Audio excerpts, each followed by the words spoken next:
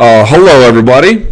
How are you doing today? I believe today is the 15th of October. This is episode 108 of the Promotional Malpractice Live Chat. I am your lovely host, Luke Thomas, senior editor over at MMAfighting.com. Today on the docket, we're going to talk about Anderson Silva's inevitable, impending, imminent return to the Ultimate Fighting Championship. That won't be till 2015, but it is around the corner. We'll talk about Mike Goldberg's epic meltdown on... Jesus. Hold on. I don't know where that's coming from, but I'm going to put a stop to it. Here we go. There we go. Sorry about that. As you can see, it's a one-man show here, and I got this one hair flopping in front. But we got it fixed. We'll talk about Mike Goldberg's epic flop on the NFL broadcast for the the Vikings and the Lions, I believe. I still haven't seen clips of the game, and now I forget, but I believe that's what it was. Anyway, we'll talk about that and what it meant, because I actually thought it was one of the bigger stories of the week, to be honest. But that aside, there's also UFC 179 impending. It's not too far away, so lots to get to. And, of course, any question or comment you may have, the best place to do that is, of course, on MMAfighting.com, where this little window is embedded. There were some audio problems last week, but we're going to fix that. A bit of an announcement to make, I don't want to get too much ahead of myself, but people have been asking, what about having intro music? What about having outro music? What about having other bells and whistles? We have figured out a way to make that happen. It's going to take us a couple of weeks to implement it, but certainly before Thanksgiving, it's going to be here. So appreciate your patience. As you've noticed, I've slowly improved this product, and that's coming as well. Please tweet, Facebook, Instagram, tell the people on Reddit, do whatever you can to let folks know. This guy here is a developer. He's actually a really cool guy. About this podcast, about this. We are on iTunes. We are on SoundCloud. We are on Stitcher. Listen, subscribe, and, of course, on MMAfighting.com's YouTube channel as well. All right, now, with that lovely little opening discourse out of the way, sorry for the bumps in the road, but we're going to get this fixed, and then we're going to go and open the show, shall we? We shall. All right. Let me hop to the top here. I feel like I've made these intros a lot shorter. A lot of y'all complain, they're too long, they're the same thing over and over again. I mean, you got to plug your product, right? Okay, and also today we're drinking, hold on. Sports-related Diet Dr. Pepper. And, of course, I got my USA jacket on. I got it right after the USA got eliminated from City Sports, so it was on sale. But last night they tied Honduras 1-1, and then James Rodriguez absolutely putting on a clinic on Canada. Although Canada had a strong defensive effort, but nonetheless had a golazo in the 75th minute of the second half. So check out managingmadrid.com. It's a great site that covers Real Madrid. Stars and Stripes FC, so the site in SB Nation for U.S. men's national and women's national team. So shout out to those folks. And Short Views, the Arsenal blog. All right. First question. The Onnit, ONNIT, that's the supplement maker, sponsor tax. I'm noticing more fighters are being sponsored by the company Onnit. Is Onnit Joe Rogan's company that he has a stake in subjected towards the sponsor tax? Good question. I don't know. I would suspect probably not. I don't imagine they have a ton of disposable income for that kind of thing. As we know, some brands are granted an exception, Dynamic Fastener being one of them. But it's a good question to investigate. I don't know the answer to that. But, I don't imagine that Onnit has a dramatic... They sponsor a couple of fighters. They sponsored Miss Two Jits. She's not a fighter, but the Miss America girl who is doing her journey through jiu-jitsu. I don't know how that's going, but she was sponsored for them for a while. Andrew Craig was sponsored by them for a while. He was one of the more first ones. I think he initially appeared in some of their ads. There's some other ones as well, but those were the first couple of ones that come to mind. But I don't know. But again, the point to consider here is that does the UFC on occasion waive that fee for reasons that they deem valuable to either themselves or the fighters? The answer is yes, they will, Dynamic Fastener being chief among them. Interestingly enough, they didn't waive it for Nike, which to me is part of the reason why Nike, and by the way, I have an inside source telling me that's definitely one of the reasons why Nike let John Jones go, was that, the brawl didn't help things, but really it was that they weren't able to get much return on their investment. It's a little bit different in Brazil because of Anderson Silva and JDS. They have a little bit more market penetration. There wasn't really a way for Jones to represent himself as a Nike athlete in the most important contexts. So there you go. All right. Any updates, rumors, rumblings on Mike Goldberg's status with UFC on Fox shows? So Pro Football Talk reported that he was done with them. Based on what was written on Twitter and through the Fox's own eventual releasing statement, sounds like he may not be done, but he's probably done for a while. And you ask, will he retain his role as play-by-play announcer for the big Fox shows? I don't think his UFC work is in any jeopardy. It never really has been, which is sort of the issue here. And someone asks about it later in this comment thread, and I bring it up because I saw them talking about it. People seem to act like I dislike Mike Goldberg in some personal way, as if I know him personally. There are many things to say about criticizing athletes and public figures. And there's a way to do it and there's a way not to do it. And certainly I have done it wrong many times. There are some people I am willing to criticize on a personal level, because I feel like I'm able to lobby that argument. But that's 1%. 99.9% I cannot do that to. As a general rule, I cannot do that to. And it's really unfair to try and do that. Mike Goldberg, as a person, I have no claim. I don't know this man in that way. From all indications, personally, I've heard nothing but glowing reviews. Friendly, generous, kind to strangers, kind to his people he works around, a good father, a loyal husband. I've never ever had anyone on a personal level, as what kind of guy he is, ever told me a negative thing about him, and I have no reason to believe them to be wrong. In fact, when you look at him on the broadcast, there's an issue about his performance, but he often has this sort of aw shucks kind of appeal, and I think a lot of fans respond to that because he just seems like a nice guy who is trying his best, and that's a fine thing to be, but that does not absolve you from criticism. And look, man, I've never done an NFL broadcast where you have upwards of 10, 15, 20, 25. I believe Dallas versus Seattle over the weekend did 30 million people. There's a lot of people watching those games. Now, 30 million people aren't going to watch the Vikings necessarily play the Lions, but there's still going to be a lot. I think that game was between 10 and 15, if I'm not mistaken, if not more.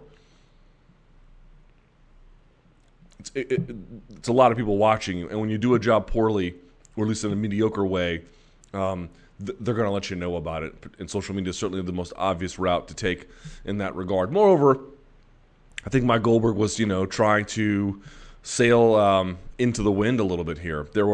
Anytime someone from MMA gets that kind of crossover thing, there's skepticism about their ability to translate, that you can be a big star in your own world and such a big enough star that people from another sports world will come and watch you.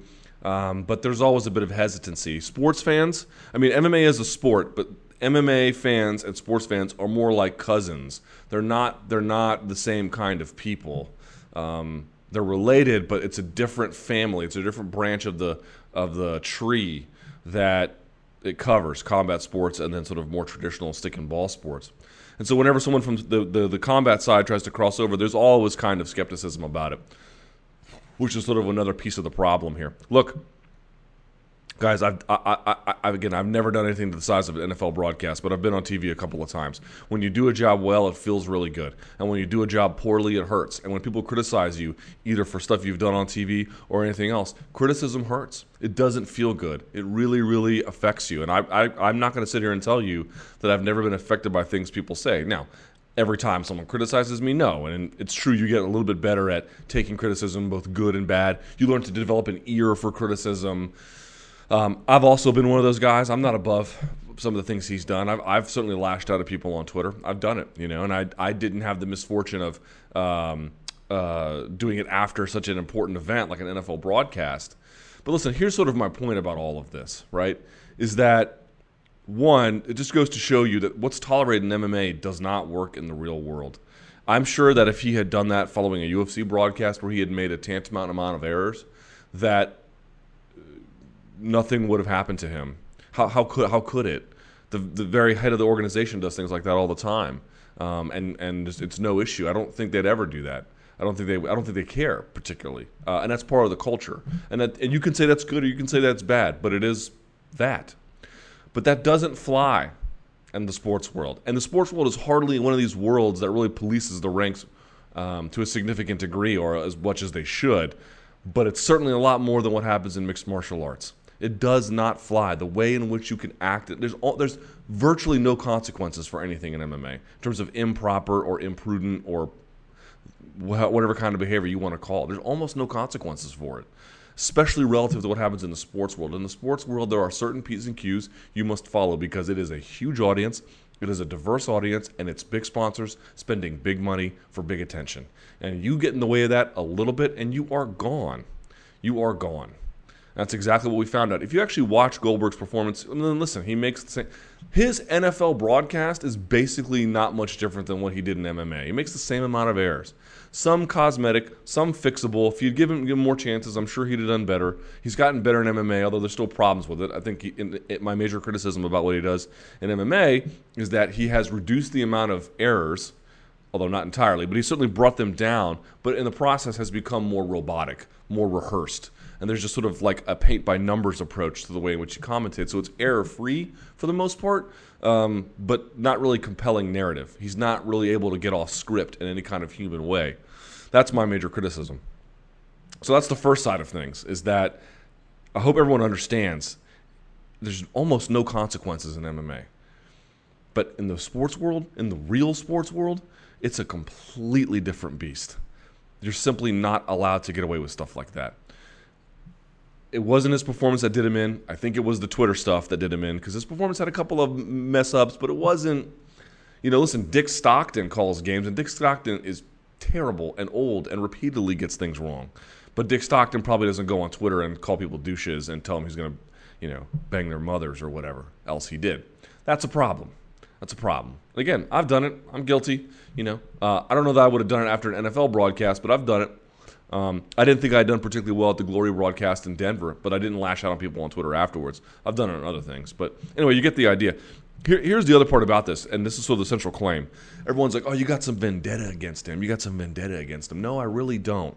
I don't know the guy personally. He could be a great guy. I mentioned at the beginning of this, answering this question. In fact, he probably is. I'm willing to bet my mortgage he's a great guy. I'm not concerned about what kind of guy he is. I'm concerned about what kind of broadcaster he is. And in mixed martial arts, the fans are endlessly forgiving of people who have a suspect ability to do their job properly. I can assure you, if I don't do my job properly, Vox Media isn't going to have that extend that same level of sympathy that mixed martial arts fans seem to do. That if you're sort of one of the own, this communal approach, well, is he with us or is he not with us? This naked tribalism. Are you one of us? Are you an MMA guy? Then you can do whatever you want. No, I really think that approach is toxic. I think it's harmful. I think it's bad for the sport. I think it's bad for the fan base. I don't think it's good for anybody. Listen, Goldberg's not going on there and doing the Mike Francesa where he's falling asleep on the air. And he's not horrible at his job, but he's been consistently underperforming for years, if you ask me. I thought a change should have been made a long time ago. UFC values loyalty. They don't care what I have to say. They're not going to replace him. That's fine. But I'm not going to stop making my criticisms because it becomes old in this particular case. Or I'm not going to abandon the idea. I may not beat the drum constantly about it like I used to. I used to be way more vocal about it. But the same thing, when Showtime was using Goldberg for their broadcast, he was bad at it. Doesn't make him a bad guy. Doesn't make him not a fan of mixed martial arts. Doesn't make him a terrible person who doesn't pay his taxes on time. Just means he's bad at that particular aspect of the responsibilities to which he was tasked. And there's things I do. You're welcome to it. I'm not above this either. People are going to kill me for things all the time. I make mistakes all the time. And when they're mean or even when they're truthful, that's the worst kind. It hurts, man. It hurts. And it's not easy to deal with. I'm not going to tell you that it's easy to deal with. It must have been very painful for Goldberg to read those tweets and be like, God, I didn't mean to, or I made one or small errors. Like I carried the broadcast for 3 hours, and you're pointing out a couple of things I did wrong. I can see why he would be upset about that. But you want to play with the big dogs, you have to act clean as a whistle. Clean as a whistle. And I'm sorry, the last thing I'd say about this is, everyone talks about, oh, the MMA media is so negative. Oh, they hate MMA. They're so negative. They're so negative. We're negative.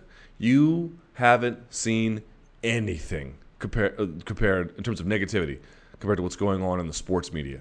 The sports media, the regular sports media, will cut you to fish bait.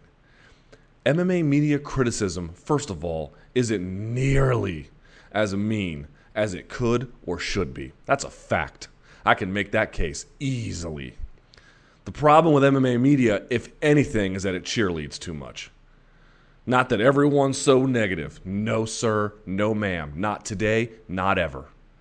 It is fantasy, literal fantasy, to think MMA media is too negative. It's not negative enough, number one. And number two, even if it was negative, which it's not, even if it was negative, it doesn't have the same power. Pro football talk, when you mess up on the real level, on the NFL level, there is no shelter for you to hide. He got cut up by Pro Football Talk, Yahoo, and I mean big Yahoo, Business Insider, Big Lead. All these places ripped him to shreds. And then people who were major figures on Twitter, on their own Twitter feeds. Oh my God, Drew Magery, who's a writer for Deadspin. I think he has, over 100,000 Twitter followers, just killing him, There's no shelter, man. So if you think we're negative, we're not negative enough, and even if we were, we don't have the same power. There's not as many of us to elicit change in the same kind of way. Everyone in MMA, from the fans all the way up to the promoters, are babied by the media. So this idea, I read all the time, MMA media is so negative. You just don't watch sports, do you? And forget sports media, which this is all entertainment reporting. You want to see real reporting? You know what I mean? For serious, hardcore issues about life and death. Mess with somebody over at The Intercept or even the New York Times or the Washington Post. Washington Post is bringing down governors. And you could say, well, that's not negative reporting. Bull S. Part of it is editorializing, and the other part of it is just unflinching examination of error. Unflinching. So, next time someone tells you that MMA media is super harsh, it's like you have to have skin that must be unbelievably thin to believe that. It's not harsh enough. Overeem. If Overeem had the ability to take punishment like JDS, where do you think his peak in the heavyweight division would be? Top 5, top 3, stuck in the same boat as JDS? Probably stuck in the same boat. I don't think even with a chin like JDS, he's going to beat Velasquez. But I'd put him neck and neck with JDS. He'd be 2A, 2B. Hold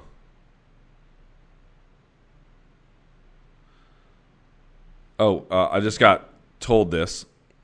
In case you want to mention this when you talk about the Anderson presser, he asked for the UFC to promote a presser because it wasn't easy to get sponsors after he said he wouldn't fight for the title again. That's interesting.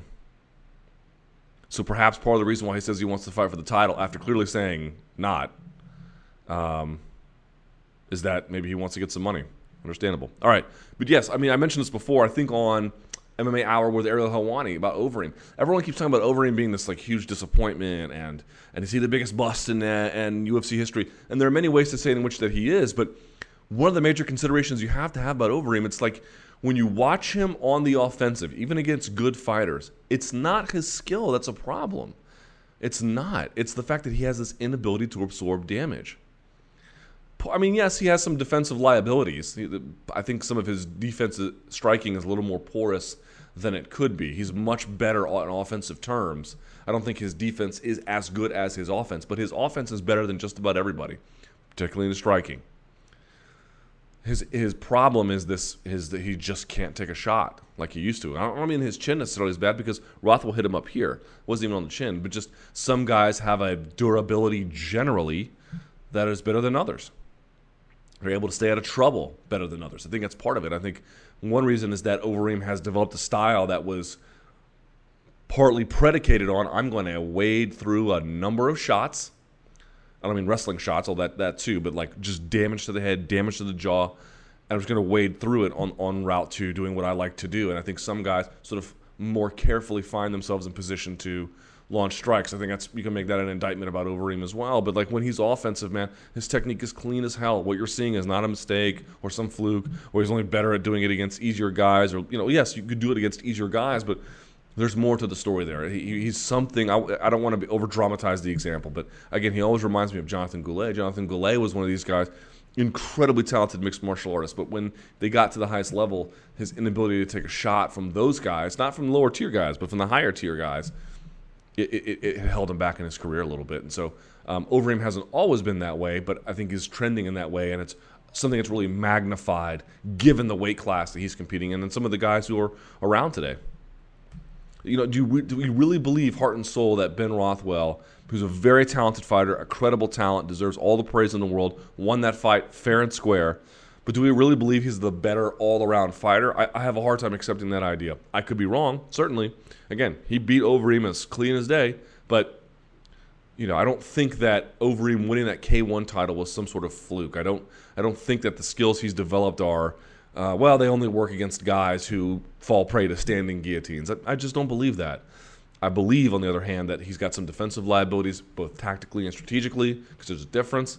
But I also believe that absorption of damage issue is going to cost him.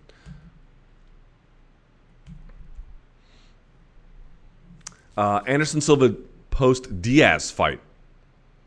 Say Anderson wins, which I expect him to do, against Diaz. Who do you match him up with next if you are Joe Silva? Do you throw him into the title contention picture and fight other top 5 guys, or is he at the stage of his career where you put him in fun fights? Well, it sounds like that title run is going to be the difference. Based on what I'm being told here by our own Guilherme Cruz, maybe making this about the title was sort of key for him to getting the kind of sponsors and attention and adulation that he needs for this venture to work successfully. Because remember, for the longest time, he was like, nah, I'm done fighting for the title. It's Chris Weidman's. And again, most of that was post-fight. But nevertheless, we're not getting, like, when he lost the first time, he was like, I'm back. Remember I back, the whole video? I didn't get that feel this time for obvious reasons. But now they're trying to push it. So I would say if he beats Diaz, I really wouldn't be shocked if they gave him the winner of Belfort versus Weidman. I really wouldn't.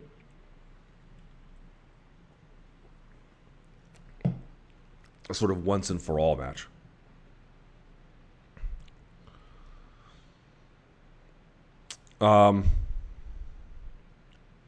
Yeah, I'll read this. I'll make this quick. I don't want to make all these things about all the things about my life, but I'll just get through this. Luke, I'm a longtime fan, avid follower of your work. Thank you. My 34-year-old aunt was diagnosed with breast cancer. 34, wow. She is the mother to a nearly 1-year-old daughter, elementary school teacher, and longtime activist in Milwaukee. We've set up a page to shed light on her story and bring awareness to breast cancer. I was hoping you would be willing to share the link attached below and utilize the hashtag #DoSomethingWithKathy on your Twitter feed to help enlighten her days during treatment and recovery, which the link is listed below. You guys can go there yourselves and do that as well. Would you be willing to buzz your hair for breast cancer awareness if I send you a family buzzing my own hair?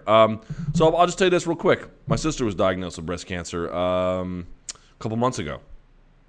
Now, I think the long-term prognosis is pretty good, to be honest. She's made no secret about it, and I'm not going to say any more about it than I already have. Suffice to say, though, I don't think she necessarily, in her particular way of dealing with it, would want me to shave my head. And so I would rather follow what she would ask than anyone else. But I'm happy to share your link, happy to share your hashtag, and to say it's not uncommon for a lot younger women to be getting these kinds of issues. So I'm glad you're bringing attention to it, and I'll do your bidding. I will send that out. But I don't think I'm going to be shaving my head anytime soon.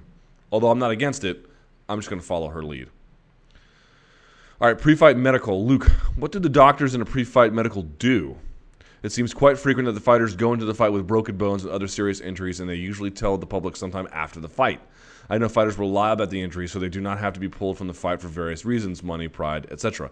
Can you take us through what the doctors check? Are they not doing a good job, or are the fighters really good at hiding it? It's more the latter, although the checks are not comprehensive. I mean, listen, here's the problem. If a guy, like when you go to the doctor and you tell him you're sick, your stomach hurts, I got an ingrown hair that is boiled up, or whatever the case may be, he's relying upon you to tell him what's wrong.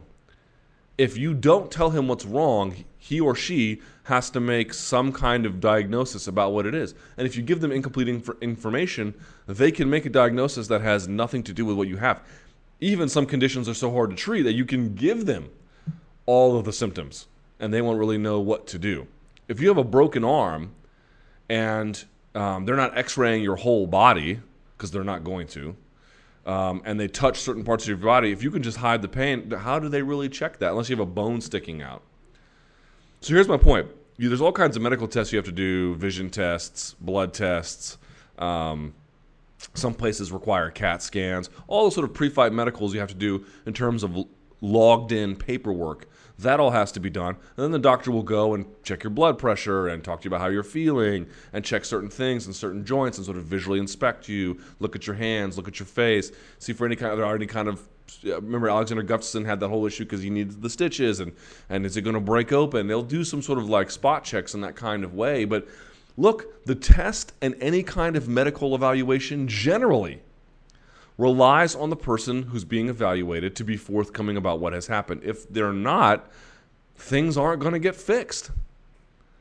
If you have a busted ankle and it's not too visually swollenly bad, perhaps something else is wrong with it or whatever the case may be, and you can hide the pain and it doesn't cosmetically look that bad, you can fight with it. This happens all the time, all the time. Hey, have you had a concussion? You had one a week ago. No, I feel fine. If you can hide the symptoms, how do they know? Maybe the CAT scan was done a day before that. Or maybe they did a CAT scan and for some reason, whatever ill effects there are didn't show up. So there's lots of problems with the pre-fight medical. It's that it relies on fighter honesty. And fighter honesty is something you're not really going to get when they have an incentive to not be honest. When they have an incentive to compete because they need the money or whatever the case may be, what can the doctors do? This isn't magic. The doctor-patient relationship is one where the patient tells him or her what is wrong with them. If they don't tell them what's wrong with them and it's outwardly impossible to tell, at least very difficult, there's nothing they can really do.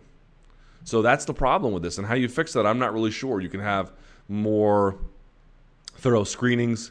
You can create penalties for lying pre-fight, but even then I think guys would still go through with it. The penalties can never be more severe than the act of going through with it and getting paid, potentially winning, getting your win bonus. I don't know how do you solve that problem, but it's not that doctors aren't doing enough. They can only do what the patient or the person, or the fighter in this case, allows them to. You can check blood pressure, you can look at their pre-fight medicals, that's all fine. But if in the case of someone like Ryan Ford, who claimed to have had a broken arm, if it was just a tiny fracture, visually you can't tell, at least not much, what can they do? How's your arm? Fine. Looks fine. What are you going to do? Oh, I don't believe you. I have this sixth sense that you're not telling me the truth. No, it doesn't work that way. It's impossible. Best commentating team. Luke, your best two commentators in MMA, and should they include a third member, someone that keeps an unofficial scorecard like they have in boxing? UFC used to use Eddie Bravo for the unofficial scorecard, which I loved. I don't know why they got rid of it, but I love that. Someone mentions it here. Yeah, they used to have Eddie Bravo doing the unofficial scorecard. I thought it was great. Here's what's funny about that. We don't really see all the permutations that I'd like to see. You don't see that really in other sports too. But so, for example, there's this Joe Buck, Troy Aikman combination that's always seems to be together for football and Fox. But like Brian Stan's got to be one of my all-time favorite color guys. I love Morrow in play-by-play. I love Michael Schiavello in play-by-play. I do like John Anik as well. I like Rogan in the role that he's in. I'm trying to think who else. I think the Bellator guys are both great. So I would just love to be in a role where we could make interesting permutations. Like, what if we got a Michael Schiavello and Jimmy Smith combination, or Michael Schiavello and Brian Stan combination? That might be my favorite, If you could have Schiavello, Pat Miletich is good. His politics are crazy, but he's a good commentator. So that would be right. I guess my answer would be Schiavello and Stan, but they've never worked together. So I don't know how it would sound, but I feel like they would complement each other's energy. They would have an easy, natural rapport. It's just a hunch, but there's lots of good combinations out there. I also think that, you're talking about three people in a booth. I think that Al Bernstein, Paulie Malignaggi, and Morrow are really good for Showtime Boxing. And then even when they do that panel with Kenny Rice, it gets a little redundant with Kenny Rice. I don't know why he's there necessarily, but three-man booths, I like them a lot. And I remember one time, Randy Couture was a good third man in the booth sometimes. Somebody who can be a little more technical than Joe. Not to say Joe's not technical, but I mean a fighter who's been in there, really sort of a high-level guy who can also talk. That can be a really good compliment. So you have sort of the range, right? The play-by-play guy whose role is predominantly calling the action, setting up the color guy, taking you in and out of different segments, throwing to different parts of the production team, and then receiving it and so forth, throwing it to Joe when Joe's in the cage to the post-fight interview, and then taking it and sort of guiding the broadcast. That's what the play-by-play guy does. He's essentially the maestro who runs the thing, and everyone sort of follows his lead. Then you have the color guy and Joe Rogan, who sort of explains what the action is meaningful and gives it context. UFC kind of gets this relationship a bit confused sometimes, but that's generally what happens. And then you can have someone else on top of that who can really be specific, or not just that in terms of their specificity, but maybe they have fought someone who's currently in there. They can share details like that. That to me is the interesting way in which you add a third person. But you don't just add a third person for how would they sound together? That's sort of like throwing the book at the wall and expecting some kind of magic. And really, the trio that I cited in Mauro and Paulie and Al, it's exactly that. You have Mauro, who is guiding the broadcast, basically talking about what's happening round over round, taking it in and out of different production elements because he's the guide. Then you have the color guy in Al Bernstein, who's setting up some context, describing what's happening, telling you why things matter. And then you have Paulie Malignaggi, who's given you a really high-level degree of specificity, of high-level technique, of guys he's faced against. You know, that kind of sort of escalating combination really works well. Dan Hardy return. Do you think the possible return is a good idea? After 2 years out, having already landed a cushy commentary job and suffering from a suspect heart condition, do you think he should enjoy having finished on 2 wins, or would you like to see the Outlaw ride again at 155 pounds? Only if he wants to. If he doesn't, I'm fine. I think he's done a bang-up job as a commentator. I have very little to say in the way of negativity.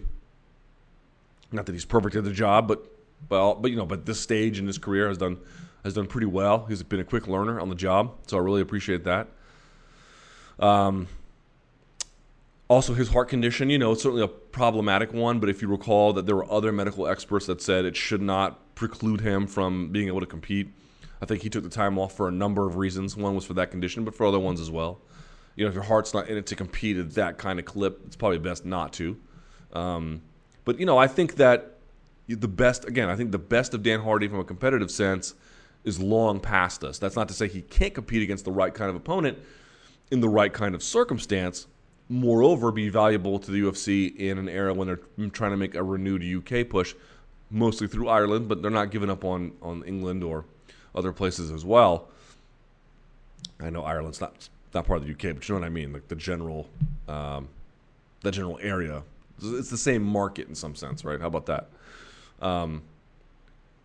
So I think he's valuable in that context, but some sort of renewed effort where he's fighting again in a regular calendar schedule, I think that's just over. If he can compete 1 or 2 more times, maybe 3, that might be impressive.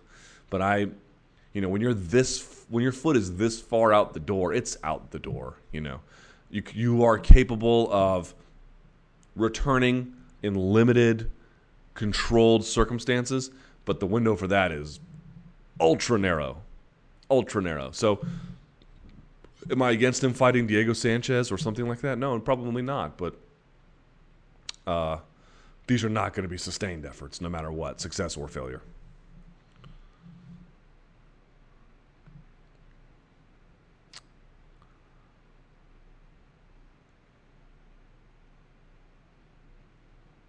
Let's see.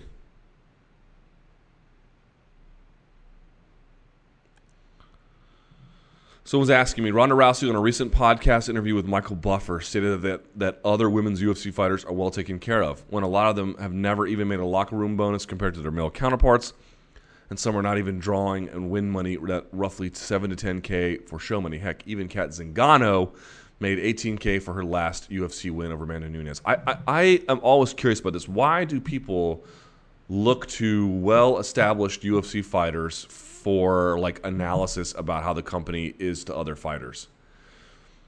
For all intents and purposes, maybe Rousey believes this. I don't know. I'm certainly not accusing her necessarily of not saying what she believes. She very well might be, and that's important to note. However,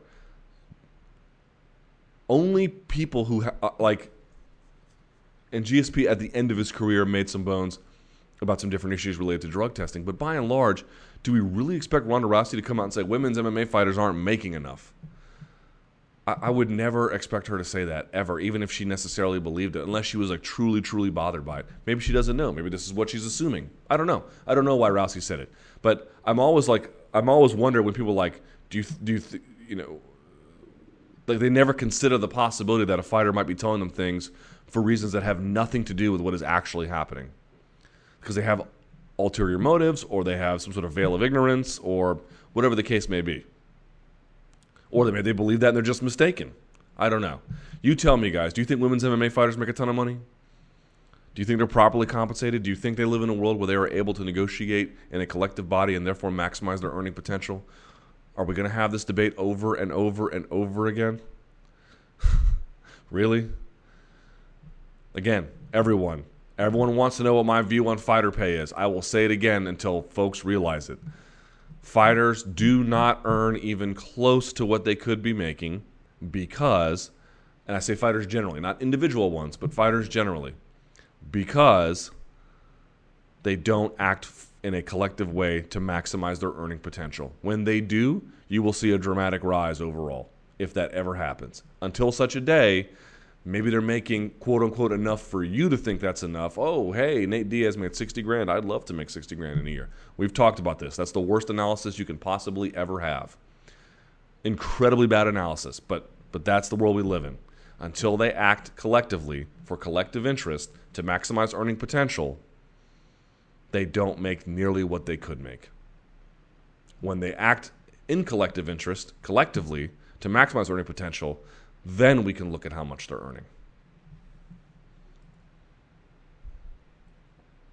Hey, Luke, Will Brooks recently accused Bellator of their lack of promoting him as their 155-pound champ and is claiming that they are promoting him under Michael Chandler.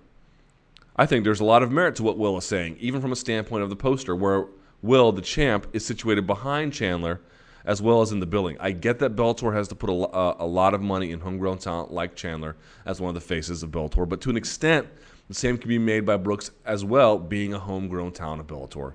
Is Brooks correct in his accusations leveled against the promotion? Are they putting enough hype behind their 155-pound champ? Chandler has lost his last 2 bouts with the promotion and could indeed lose this rematch again.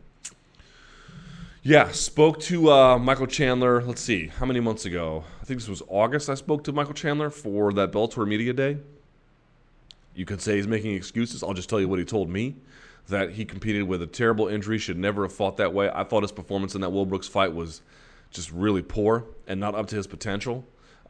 Also, Will Brooks performed a lot better than I thought he was going to compete. If you're asking me who I'm going to pick in the rematch, I'm going to pick Michael Chandler. Nothing against Will Brooks, but I thought that what lost Michael Chandler the bout was his strategy, not his skill. And if that can be amended, he should have no problem. Not no problem, but he should be able to get the task done. How about that? As for the way they're promoting him, I don't think Will Brooks is making things up.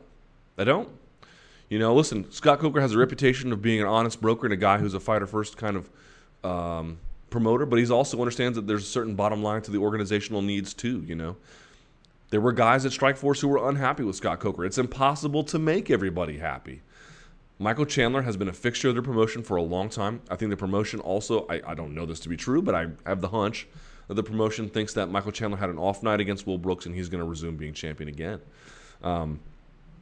Fans are more familiar with Michael Chandler. There's already more hype behind Michael Chandler. Michael Chandler has been ranked in the top 10 at various rankings before. And Will Brooks sort of like popped in out of nowhere. Michael Chandler has a certain look and a certain aesthetic that promoters and television executives like. To me, it's not necessarily surprising that he's getting the more favorable treatment as Will Brooks presents it. That will change if Will change if Will Brooks can win again. But I don't think that his observations are crazy or without merit. Do you feel like Will Brooks is the centerpiece of these efforts? In fact, Let me look up something here real quickly. Bellator Fan Fest. Who's in that? Yeah, look at the Bellator Fan Fest. Tito Ortiz, Stephan Bonner, Randy Couture, Hoist Gracie, Ken Shamrock, Mo Lawal, and Michael Chandler. Now, this is taking place in San Diego. You could say, well, Michael Chandler lives in San Diego. He trains at Alliance. Okay, but Mo Lawal doesn't. In fact, Mo Lawal trains at American Top Team, the same place Will Brooks trains. Kind of interesting. Also, you could make the argument, if you wanted to, well, technically speaking, there is no lightweight champion. Now, Will Brooks is the interim champion, a belt that was created in the Rebney era under its own ridiculous kind of conditions. How meaningful is that belt, really? Not saying I agree with that argument. I don't really care one way or the other. But I don't think it's crazy to say that Michael Chandler has been and continues to be a more forward presence in Bellator's promotional operations.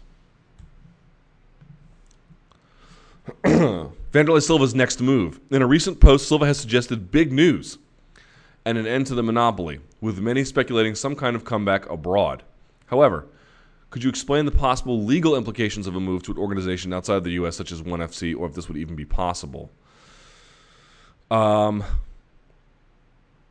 don't think anyone's going to sign him as long as he's under contract with the UFC. To me, one of the funnier issues about this whole thing is,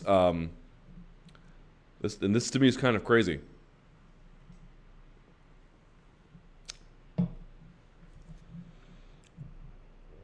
I don't know how the UFC is going to handle it. And frankly, I'm not sure what the right answer is, although I lean certainly one direction over the other. Namely, during the Bellator, what do you want to call it? Lockup of Eddie Alvarez, there was a lot of consternation about it. And part of that consternation was, this is a guy in Eddie Alvarez who clearly wants to leave your organization.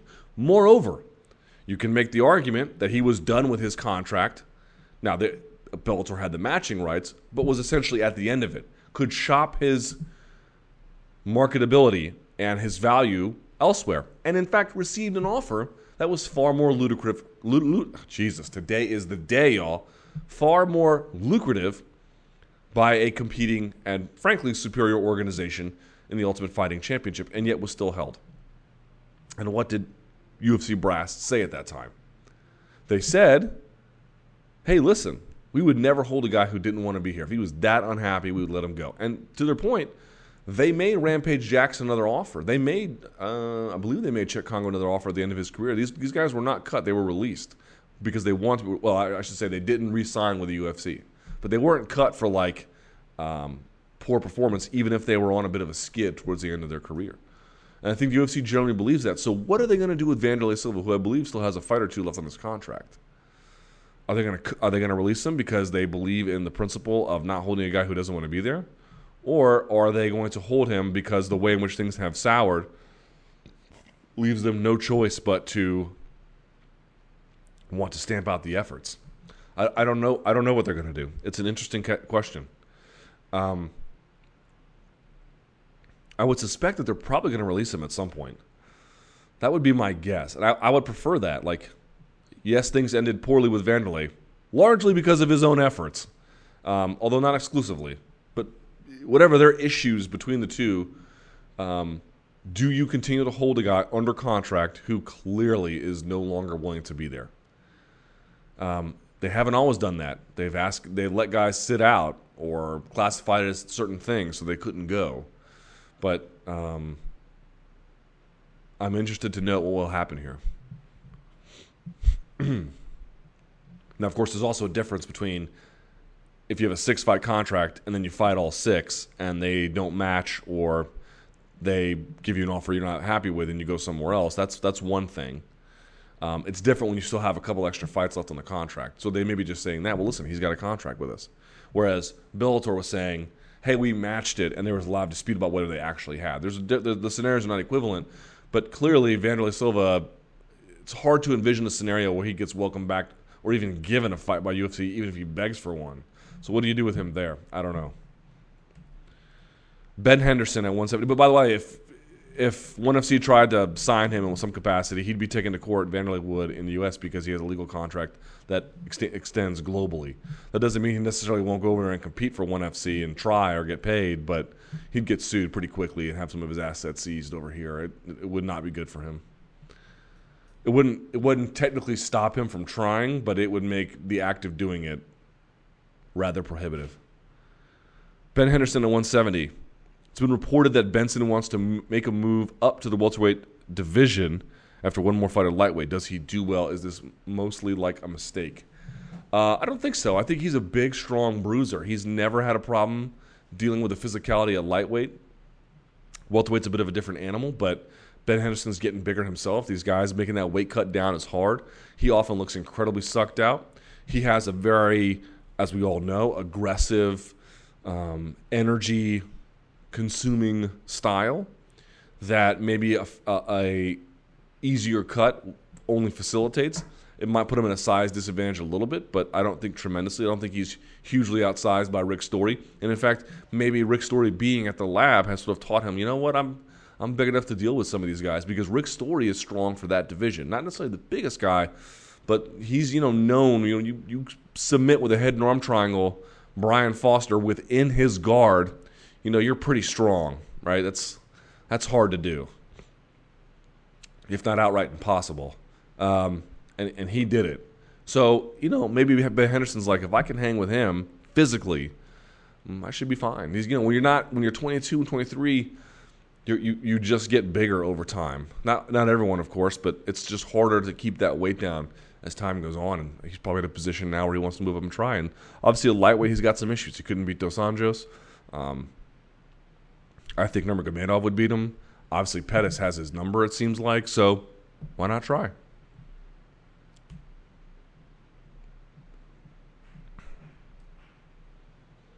Your thoughts on the Korean Zombie having to step away from the mixed martial arts world for the next 2 years to serve a mandatory term in South Korean Army? Do you see his absences from the 145 division shaking things up a bit? And do you possibly see him making a successful company? Today is the day, y'all. I'm telling you. Today is the day. Can you believe I've been doing radio since 2008 and I still can't enunciate properly on certain days? And see him making a successful comeback within that time 2 years later by being gone that long. Couple of things. My understanding is that, one, he'd still be able to train. Two, this is not a job where he'd be in the field at all the time, being unable to correct for proper diet and sleep and things like that. I don't think that this Army gig is that taxing one, at least the specific one that he's apparently going into. So he's still going to be able to train. And I think that he might even be able to compete in certain circumstances. A lot of guys who are active duty military are occasionally able to find fights, and it may not be easy, and maybe he can't, but I don't want folks thinking this is a scenario necessarily from all reports that he's going to be shuttled away from a training mat and won't have rolled in 2 years. No, he's going to be pretty active. That doesn't mean there won't be components of rust in whatever return to competition that he has, especially given how long he's been off since that UFC 163 Aldo fight with the injury. But nevertheless, I don't think this is the end of him. It's an unfortunate bump in the road, but it's not one that you have to look at like, wow, how dramatically is this going to hurt things? Certainly won't be fun or pleasant, but this is not some kind of ultimate deal breaker about his career. I don't think so, at least not from the outset. It's interesting, though, it took him this long to go to South Korea. I interviewed Marshall Zelaznik, I want to say at the end of 2013 or maybe the beginning of 2014. I can't remember now. And they were saying South Korea was certainly on the agenda. Now, it looks like that won't happen until 2015. Well, actually, it definitely won't happen until 2015 at the earliest. Their Asian efforts have been a bit of have hit some roadblocks. And I can tell you, I know for a fact that they were supposed to go to the Philippines in June and didn't. I know Brandon Vera was supposed to be on that card. I know Mark Munoz was supposed to be on that card, and they didn't go. So that's taken some issues. It looks like they closed their China office. They fired Mark Fisher. There was this article that recently came out. I can link it up, saying there was even still tension between that and the Singapore office. That one Singapore show they had with Tarek Safadine as the headliner didn't make money. So they've hit a couple bumps in the road. in the Asian markets, and some of the Japanese shows have gone well, I think. but with that deal they have with Dentsu. But nevertheless, as this comprehensive effort, they've got some issues to iron out, and so perhaps that has delayed the entry into South Korea, and consequently made them unable to use the Korean Zombie in a way that would have been better. But nevertheless, maybe if they go there, maybe this enables him to actually get a fight. I'm not sure where he's going to be stationed, whether it's Seoul or some other portion of the country, but I don't think it's necessarily a deal breaker, but it is problematic. Mark Hunt, next potential title fight against Cain Velasquez should he win. There have been whispers in the MMA community referring to Mark Hunt and him possibly getting the next title shot against Cain Velasquez should he beat, that being Cain, Fabricio Verdum, and Dos Santos beating Miocic. Do you believe this to be true? And if so, what chance do you think Mark Hunt stands against Cain? Not a very good one. I don't think anybody... Listen, let's just state this plainly. No one in the UFC heavyweight division stands a good chance against Cain Velasquez. That doesn't mean he can't lose. He's certainly not, some perfect creature of war that is incapable of being defeated. But he's a man, Nevertheless, no one in that division on a good day, Cain Velasquez's good day, is going to beat him. It's not going to happen. If he comes prepared and he's healthy and there's no other countervailing issues, Cain Velasquez won't lose that title anytime soon. These guys are not good enough to beat him. Not Mark Hunt, not Fabricio Verdum, none of them. Now, again, maybe he comes in injured, maybe he loses focus, maybe his preparation is poor, and something happens. But a properly trained, healthy, ready to rock Cain Velasquez does not lose to anyone in that division, flat out. He's the guy. Okay. That said, you're asking who moves into that slot next if it's the outcomes you have of Velasquez beating Verdum and Dos Santos beating Miocic. I think they'd go with a third fight with Dos Santos before they do Hunt. I think Hunt is going to get a fight against that Barnett fight that he wants. I think if he wins that one, look out. Then something's going to happen. But I don't think he comes into that slot. I wouldn't rule it out. I don't think it's the craziest idea. But they're going to want to keep Velasquez on pay-per-view. And they're not going to want to do a pay-per-view in Australia. They're going to want to keep Mark Hunt to the extent possible in Australia for the time being.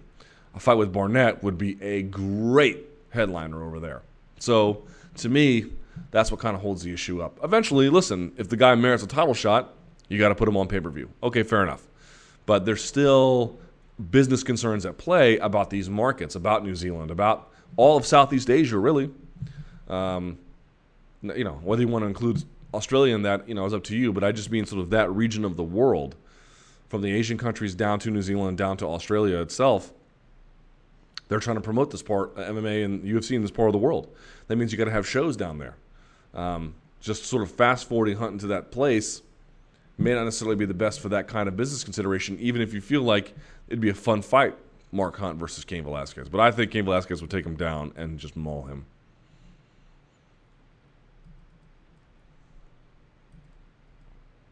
Pre-fight press conference. Luke, wanted to ask you, why does the UFC have a pre-fight press conferences? For some events and other events receive a media day treatment. There doesn't seem to be any kind of pattern to this behavior. It's a complicated issue. I've talked about UFC PR staff about this before. Really depends on a lot of factors. Number one, what kind of card is it? Do they have a lot of guys they can do a media day with? Two, if there's been a lot of pre-fight coverage, is there really a point to having a press conference? Maybe it's better to have a media day where you can get more individualized attention. I can tell you as a reporter, I did a media day for 173, right? So it was the John Jones Teixeira event. You're able to get, it feels like scrums, but if you're forward in your questioning and you kind of physically put yourself in the front of the stage in these guys, you can get a lot of alone time with them. And sometimes they get off stage and they do other things and you can grab them and stuff. So it works out kind of well in that regard. So it really depends. How interested is the market?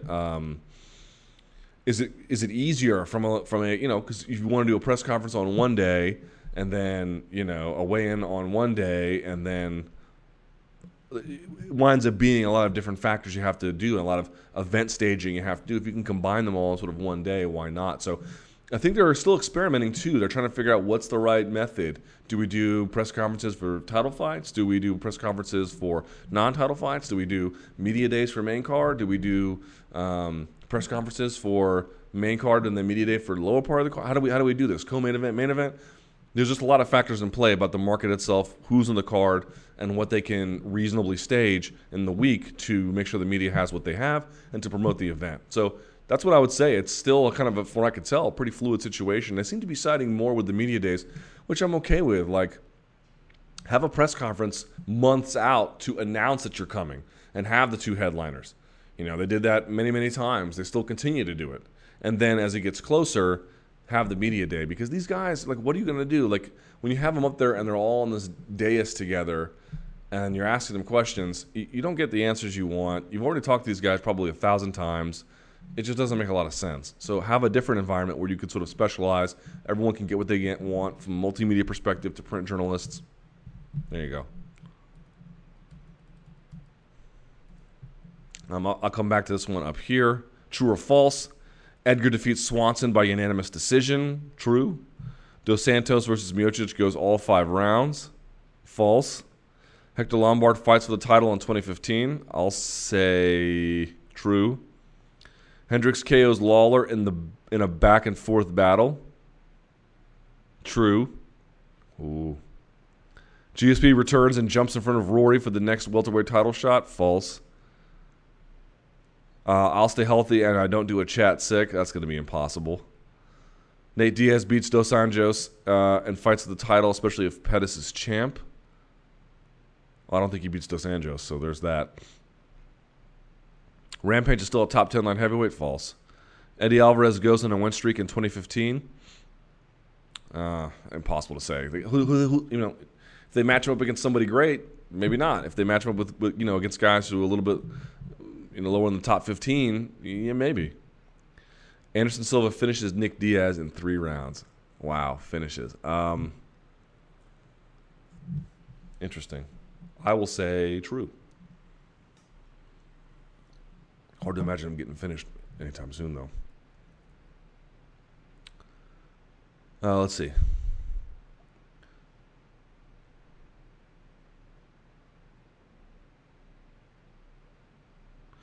Last week, Josh Berkman foolishly joked about throwing a fight to get out of a World Series of Fighting contract.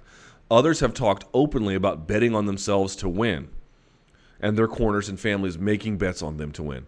Baseball has strict policies against gambling. Famously, a sign over the doorway into every MLB clubhouse states the rules against betting on baseball. College basketball, the NBA, and Asian baseball leagues have had match-fixing scandals in the last 20 years. And even the biggest soccer leagues have had recurring fixing scandals within the last decade. Now, he says this person, he doesn't think Silva would ever be involved because of the risks that would do to their business. I mean, if they ever found out to be doing match fixing, it would be, it'd be the death of the organization. So I agree with him. I don't think Silva would ever touch that. But he says the UFC needs a written policy on betting and lots of other behavior.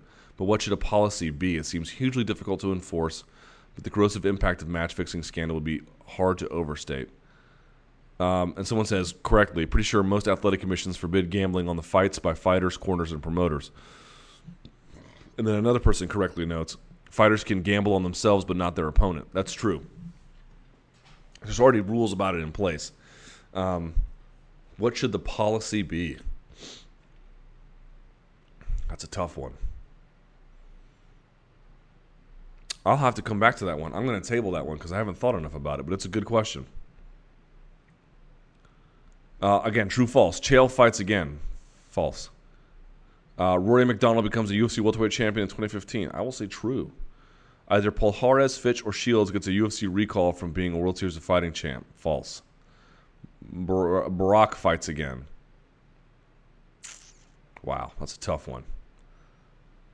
I will say true. I don't know.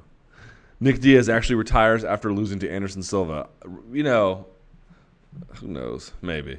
UFC is sold by 2020. Might be true. Redskins 100% do not make playoffs this year. I mean, I don't even think they're mathematically capable of making it this year, much less, potentially capable. I mean, they might be mathematically capable, but, that's the worst team ever. Worst owner ever. People asking about Buakaw walking out in his K1 loss. It went to an extra round. He thought it was BS, and he walked out and accused K1 of all sorts of improper behavior. What do I think about it? I think Buakaw is just over the industry. That's what I think. Let's see. Personal vendetta against Mike Goldberg. Yes, as I explained at the top of the show,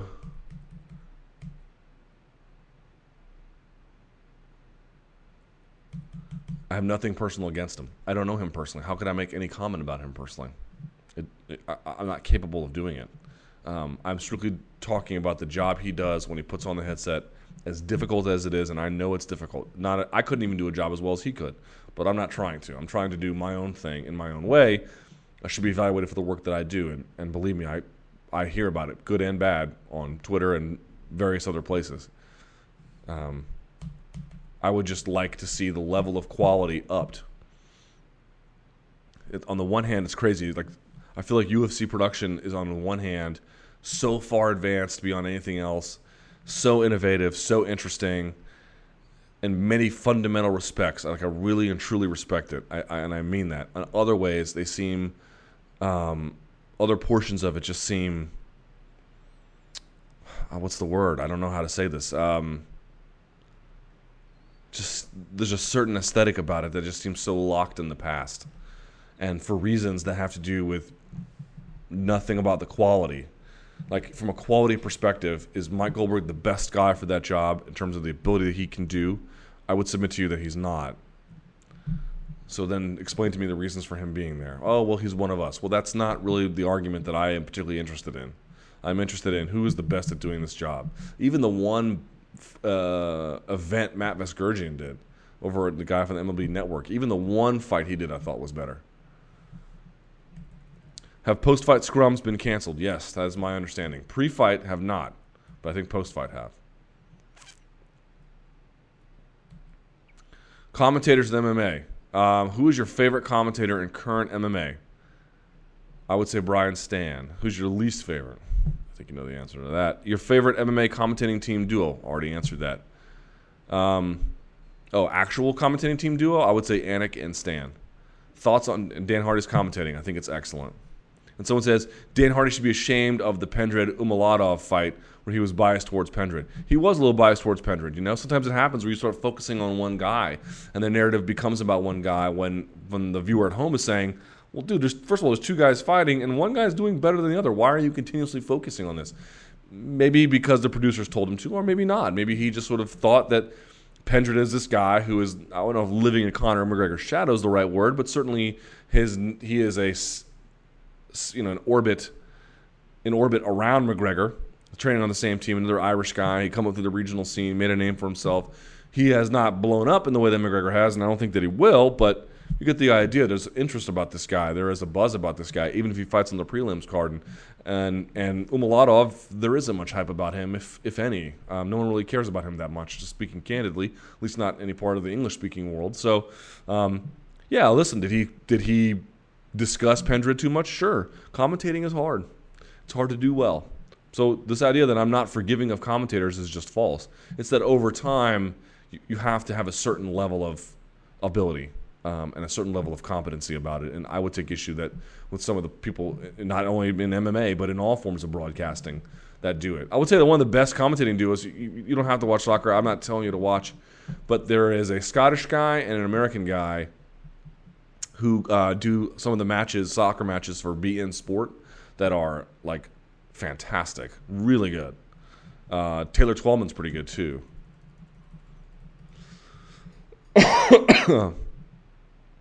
Anderson versus Weidman, 10 fights. In your opinion, if they were to fight 10 times, how many would Anderson win? 2, maybe 3. Do you realistically see the UFC setting up a third fight between them? Yes, I do. There's a lot of title talk that just came out of nowhere. It's not by accident.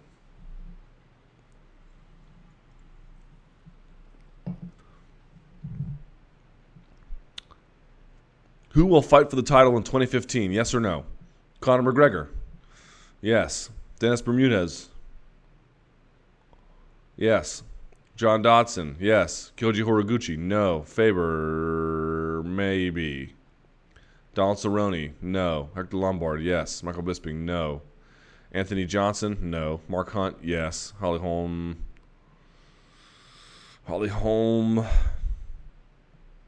That's a good question. I will say yes. I don't know, though. That's a tough one.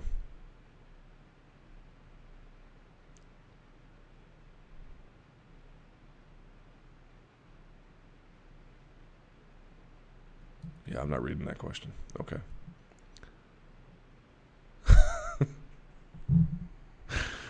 Oh, you guys have some funny questions today. Anderson is totally going to clobber Diaz, right? How do you see this fight going? Yeah, it's a tough one. Depends how Anderson chooses to fight, really. If he wants to make it a show and a scene and something else that it's not, I suppose anything's possible. But I think Anderson is just going to strike him on the outside to death, maybe Diaz walks him down, but I don't know. That's what I say. I just think he's going to, on the outside, just tear him to pieces. But Diaz can take a shot, We'll see. We'll see what happens. I think Diaz is going to get beat up real bad for a few rounds, and then we'll see what happens to Anderson's movement. That third round, I suspect. The third round of Diaz versus Silva is probably going to be crazy. We just saw the NBA sign a massive TV deal. One that will net them $2.68 billion a year in TV rights deals. Escalating, but on average, yes. Their current contract pays them $938 million a year. Obviously a huge pay raise. My question is, do you see Fox offering the UFC more money, it's currently estimated $100 million a year, after their contract expires due to the current climate, or is the UFC stagnant or declining in this area of things? It's a really difficult question. I have heard a lot of competing theories. So one theory that I have heard is that, look, and for example, look what happened today. Just today, right before this chat, HBO Go, now that's not the live service, it's a streaming service, but it's all archived content. But HBO Go, you can now get independent of any cable package. You can just get it, starting in 2015. You can be a cord cutter, and you can still get HBO Go. Meaning you can get all their shows, not while they air live. It's not a live streaming service, but it is a streaming service. So you can get, I have HBO Go. Now I have it through DirecTV, but it's great. It's great. You want to watch Game of Thrones from yesterday? You can watch it. You want to watch movies? You can watch it. You want to watch Latino shows? You want to watch documentaries, sports? It's all on there. It's all on there. It's great. You can now get that without having to go to HBO. So my point is the following.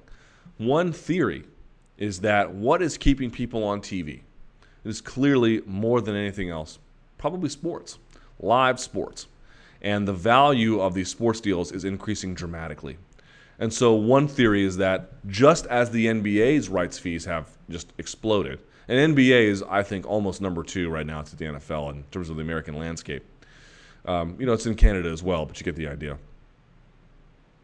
That just as that's going up, sports generally, from MLS to UFC to motorsports to whatever, all of their rights fees are going to take a bump. Rising tide lifts all boats kind of thing. Now that eventually I think will hit a bubble, but for the interim, that seems to be the case. There's another competing theory, though. The other competing theory is, okay, listen, ESPN and Turner might be willing to pay these astronomical sums for these really high-value properties, NBA or NFL or things like that. Now, Turner doesn't show NFL, but you get the idea. They do for NBA. And that has nothing to do with what Fox might pay for UFC. In fact, they may decide that Fox pays for NASCAR and for some television rights fees for the NFL. And as these rights continue to go up, as rights fees continue to go up, maybe it leaves less for the niche sports. I would venture to say what you will see with UFC is that, and I've had this debate with a lot of people, everyone says that the numbers that UFC does on Fox, especially Fox Sports 1, are really good for that network, and they are. Now, they're pretty far away from having set the records. In fact, just this year, I believe it was the Giants-Cardinals game just did over $4 million on Fox Sports 1. UFC's never touched that. But generally speaking, night in, night out on a Saturday night, UFC is good for about 700,000 or more to watch their shows. And certainly The Ultimate Fighter has had a 40% increase on DVR. So this is valuable content to them. Their Fox Sports Live shows sometimes only do 100,000 or less. And that's like their prize, like ESPN SportsCenter type show, news and highlights. And so in that sense, they're very valuable to the Fox franchise. What does that mean for Big Fox, though? Because I don't see how you can argue they haven't been anything but underwhelming there. Not bad, certainly. In some moments, very good. But like that, like that. They win those coveted demos, but it doesn't really have this explosive appeal on Big Fox, while it's got a really consistent high level for Fox Sports 1. I would suspect that what you will see is when this deal is up in 3.5 years, and that's a long time away, so we'll see what happens between now and then. But as I read it now, I would expect the $100 million to go up, but not dramatically so. Not dramatically so. Maybe 120, at most 150 a year.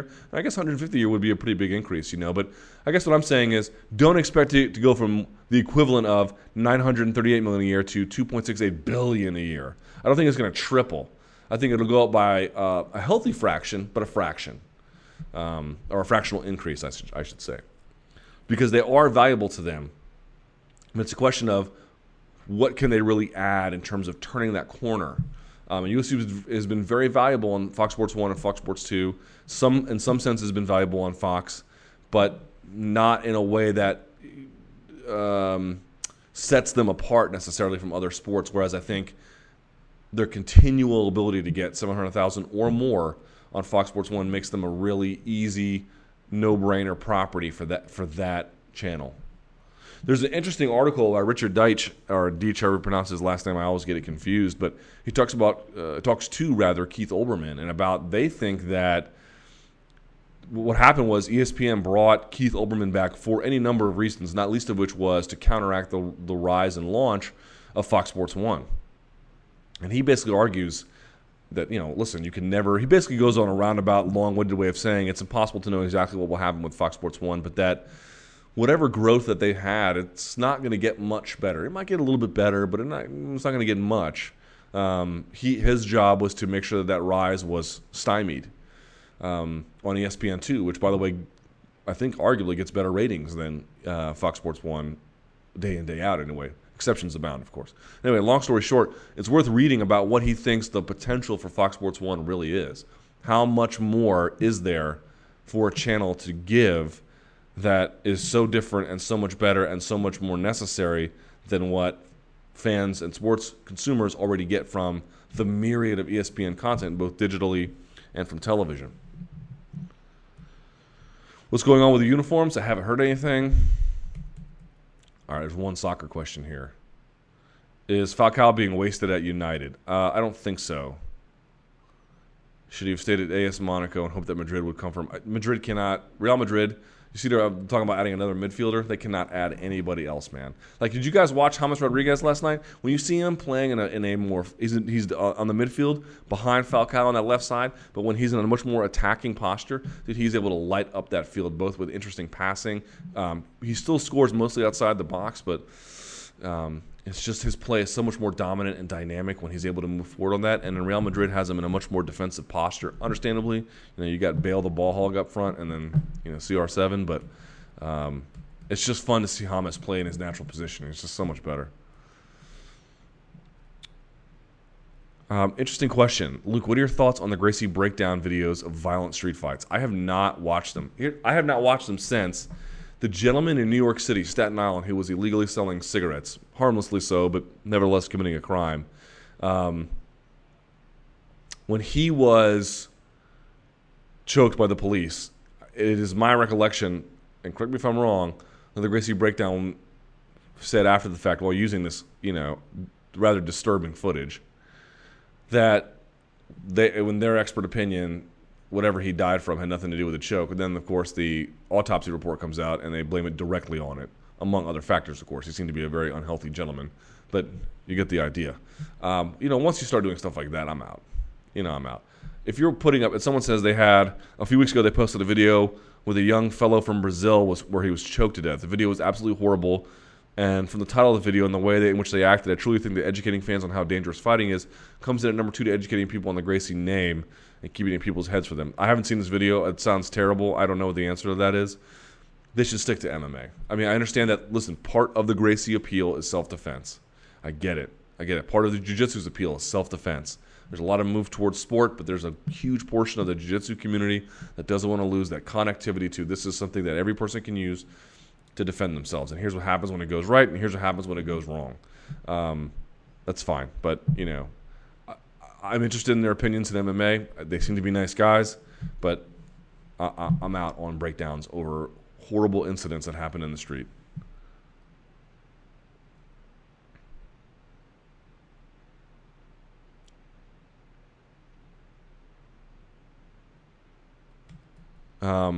Does your show rate higher than the MMA beat? How about this? They both do really well, especially when I'm on the beat.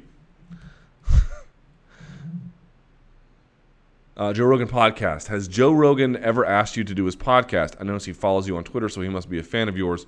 Would you do it? In a second. I'd do it. I'd fly to LA tomorrow to do it. But, you know, I think he's like so booked up. He's asking people to be in 2015, you know, so whatever. If it ever comes, great. If it doesn't, you know, that's fine. Okay, BJJ World Champions. This is one of the most improperly used phrases in MMA. Yes and no. Everyone who fights in the UFC is somehow a BJJ World Champion. I'm beginning to think that people have no idea what it truly means to be a World Champion. The criteria is simple. 1, win at the IBJJF World Championship level. 2, at the black belt level, adult division only. Why I think this matters is because there are a lot of MMA guys who compete in grappling tournaments and claim to have, in Brian Caraway's words, the best grappling in MMA. But because there are so many who claim this, it gives viewers an improper lens of world-class BJJ. Gunnar Nelson is an example of this. Ben Henderson. Both are great, but neither have won any world championships that matters. This should put people like Jacare, BJ Penn, Demian Maia, and Fabricio Verdum in another category, which makes beating them a huge deal, especially if it's done in a fight that is primarily grappling. So here's what I would say to that. For MMA purposes, for UFC purposes, I would prefer that they only call people world champions who've done on the criteria you've mentioned. Adult, black belt, not masters, IBJJF. Okay? I would prefer that. Or ADCC. I would classify that as being a world champion too. Depending on the division anyway. But from the jiu-jitsu side of things, I am a little more sympathetic to those guys calling themselves world championships because in many cases, you have to win those world championships to then get promoted up the chain. In fact, Ryan Hall's fiance, Jen Flannery, congrats to her, she got her black belt last night. She just won the brown belt world championships in Nogi. And had, she's had a tough year, man. She had multiple surgeries, and it was a crazy thing, For the jiu-jitsu world, having these iterative ways to measure development and, who is the best Nogi brown belt in the world? Who is the best Nogi or gi blue belt in the world? And these kind of things matter. You want to know that. I agree that for the uninitiated audience, it's best to say, and truly understanding that you can see guys who've won world titles at blue, purple, and brown, and then they can't win any at black. Black is a completely different beast. And that deserves to be noted. But I don't want to go on the record as saying that these accomplishments are insignificant or meaningless or not valuable in some kind of way of understanding who's what. If you win the Mundials and purple belt, particularly if you win it in your division and absolute, you're the best purple belt in the world. That's a no bull-esque claim. And that usually will then mean you get promoted to brown belt right after that, So there's a value to them, both in understanding hierarchy and also in one's personal development. There's a value in sort of figuring out these things. It just comes with the understanding that the black belt division is a completely its own, separate, extraordinarily competitive universe, categorically more so than brown and blue and purple and white.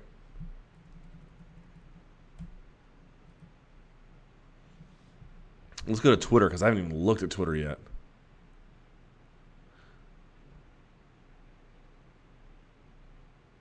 What would be a bigger upset? Cat KO's Ronda or Nick KO's Silva? Got to be Cat KO's Ronda because Silva's already been knocked out. DC submits Jones. That would be pretty big. But even then, Ronda being undefeated, beating everyone so quickly. Conor McGregor says he wants to fight before he fights for the title. Who do you think is a good matchup? First of all, I don't believe him. Is it possible for Diaz to suffer a humble defeat? If Silva beats him, what excuses will he use this time? Sure, I think it's possible. It would have to be thorough. There would have to be this sort of mutual admiration. Recall that Joe Schilling had this sort of bonding experience with Nate Diaz after the two beat the crap out of each other. I think if it was close and there was a part of if Anderson Silva fights Nick Diaz on the terms that Nick Diaz prefers and Nick Diaz still loses, I don't think it's possible. I don't think it's necessarily impossible, I should say, that he turns out to post-fight press conferences saying he was robbed or it was BS or something like that, particularly if he gets knocked out clean, which I don't expect, but still. That fight's getting more and more appealing the more I talk about it.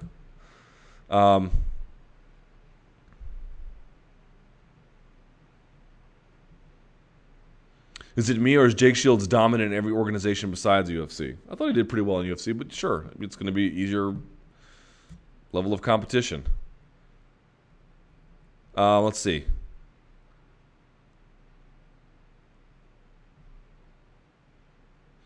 Would you rather expand your product globally where there is less competitors, or domestically? I'd rather do a mix of the two. Do you think Glory will eventually partner up with the UFC and broadcast on Fox Sports 1 if Bellator is non-existent? No, I don't.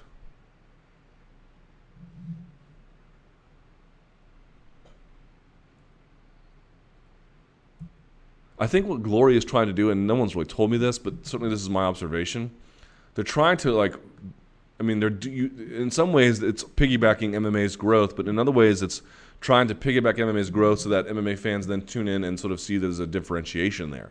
That's really a sort of a separate kind of offering. It's a different feel. It's a different look. It's a different kind of outcome that you should expect. And so this idea that they would want to sort of hop in bed, maybe they would. Maybe they want to. They're certainly doing it with Viacom in many ways and Spike and Bellator. But part of me feels like at some point they're going to want to stand on their own as like a very separate, clear sports entity.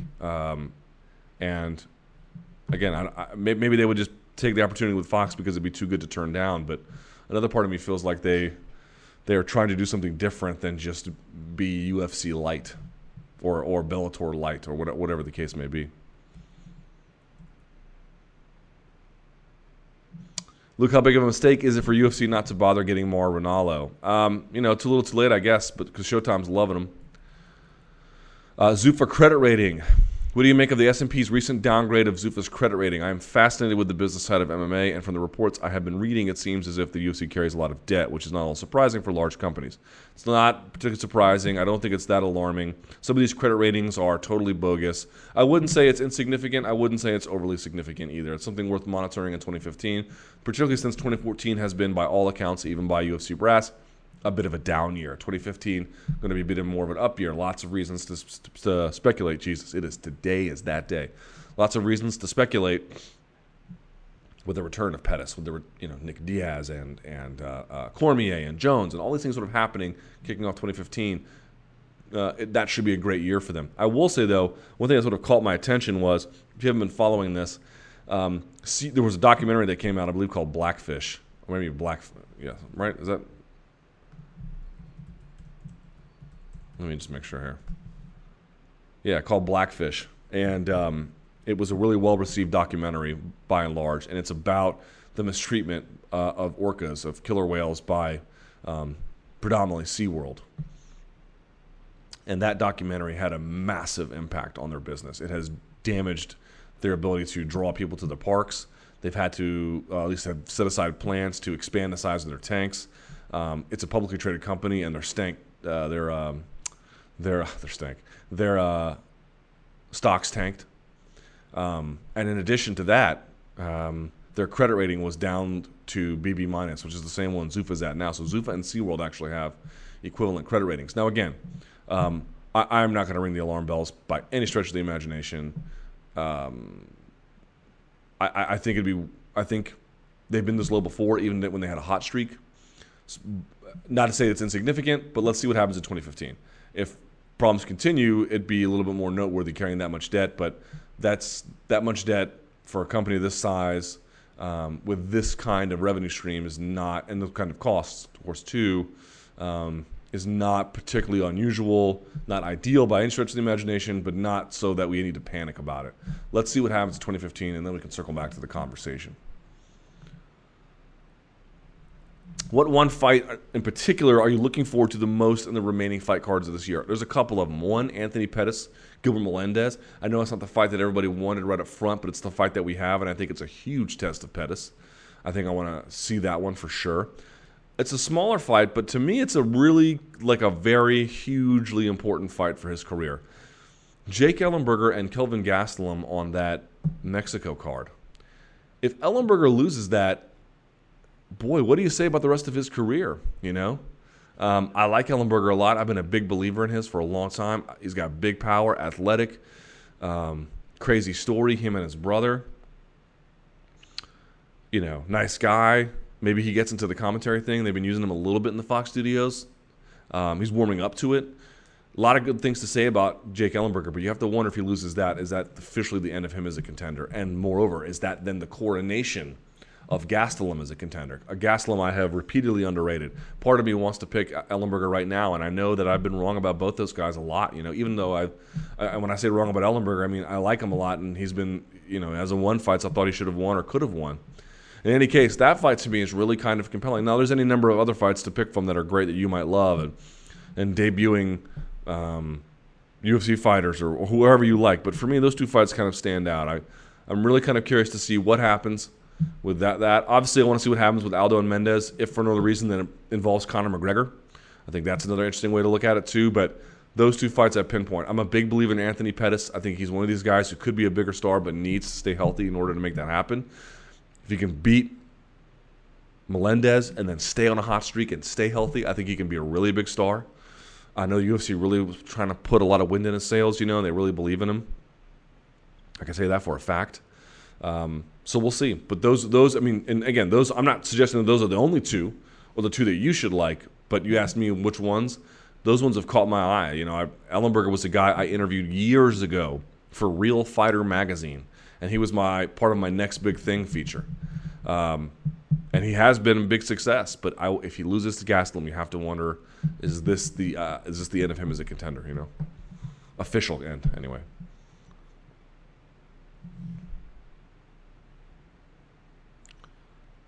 Someone says better gig, fantasy sports expert or MMA journalist. The better gig would be fantasy sports expert, because MMA journalist and fantasy sports expert both talk about a lot of bull S. By the way, is there a bigger snake oil salesman racket than fantasy sports advice? These guys are routinely wrong. I mean, routinely. And yeah, I do predictions, and I'm decidedly mediocre, somewhere between high 50s and low 60s percentile in terms of the lifetime correct rate. Above average, not great. But I don't give it to you like a real advice. Like, I'm not telling you should put money on your mortgage on this. And then again, fantasy sports aren't either for the most part, but no one ever holds their feet to the fire at all. Like, there's never really any recompense for wrongdoing. It's sort of weird, and anyone can be a fantasy sports expert. Now, some are better than others. I have heard some pretty good ones, but of all the guys who parade themselves as such, it's a lot of snake oil salesmanship. Patrick Wyman and Mike Fagan picked you as one of the best MMA media. I heard that. Thank you. Where are you going to put your award? I don't know. I don't think I'm getting a trophy anytime soon. Who would you pick as the best investigative reporter, best researcher? Brent's up there. I think Stephen Morocco's up there. A lot of good guys up there. Best long-form writer, tie between Ben Fowlkes and Chuck Mindenhall. Also, Sean El-Shadi nipping at their heels.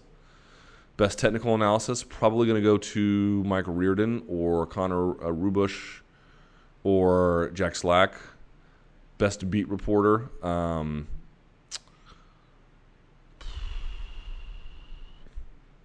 I don't know who's covered in that one. It's so hard for me to answer for that one. Best beat reporter. I mean, I don't know what that means exactly in this context, anyway. Let's do one or two more.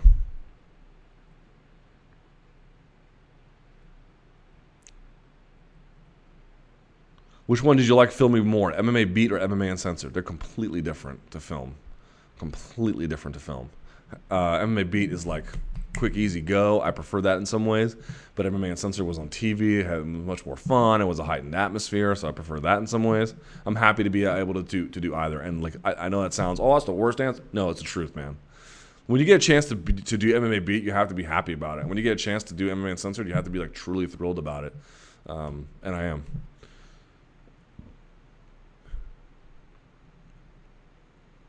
Can a legal case be made against a governing body such as the NAC? Yes. The answer to that is yes, and these things can and often do go to district court. The problem is the states in which it happens, even when I believe there's a strong case that the Athletic Commission has erred in some capacity, the courts are highly deferential to other arms of the state. So it becomes not merely that you are arguing your case, but you are arguing that the state should, for lack of a better description, slap down, censure, or change the decision of another arm of the state. That is very difficult to do. All right. We have to get out of here. We're on iTunes. We're on SoundCloud. We're on Stitcher. Get up, sign up, stand up for your rights. Please. I'm sorry I have stumbled and mumbled like Chris Berman my whole way through this little podcast of mine. I appreciate you joining. Follow me on Twitter at SBNLukeThomas. Email me, luke.thomas@sbnation.com. Some production changes coming your way here very soon. I greatly appreciate it. Coverage all weekend of anything that happens. See you guys in about a week. Until then, stay frosty.